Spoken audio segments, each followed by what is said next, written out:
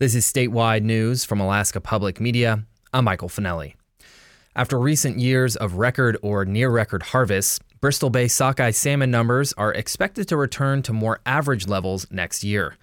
The Alaska Beacon reports that the 2024 Bristol Bay sockeye salmon run is expected to total nearly 40 million fish, according to a preliminary forecast released Friday by the Alaska Department of Fish and Game.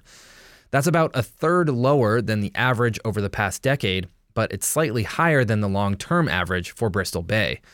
Bristol Bay is the site of the world's largest sockeye salmon runs, and recent years' returns have been especially large. Last year's sockeye salmon return hit a record of 79 million fish, and the prior year was also a record. This year's run was the 8th largest on record. If the run comes in as forecasted, it would be about the same size as runs in the early 2000s. Meanwhile, Vitus Energy, the company that owns a tugboat now known to have leaked diesel fuel into the Kuskokwim River, told state authorities the Francis Snow spilled more than 200 gallons. KYUK's Evan Erickson has more.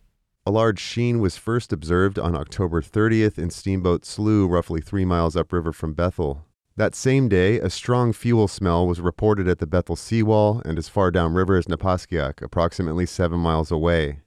It wasn't until the following day that Vitus was able to respond with a tugboat to dewater the vessel, deploy absorbent booms, and prepare the Francis Snow for haul-out at the port of Bethel. On November 2nd, the vessel was pulled out of the water and the company measured the fuel tanks.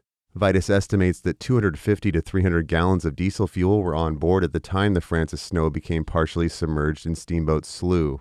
According to Vitus, the vessel sank due to a 1.5-inch crack in the hull. It is not clear when the crack developed. It has now been patched. The boat's been removed. The oil sheens are no longer visible on the water or on the shore.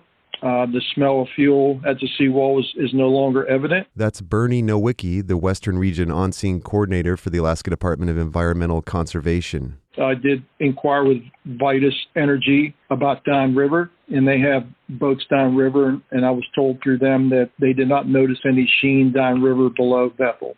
And that was as of Wednesday. According to Nowicki, Vitus, as the responsible party, will be handling the cleanup effort itself. He doesn't foresee state or federal agencies stepping in to manage the response now. It is still not clear whether Vitus Energy will face punitive actions for the Steamboat Slough spill. Nowicki said such action would likely come from a third party, if at all. In Bethel, I'm Evan Erickson. This is Alaska Public Media.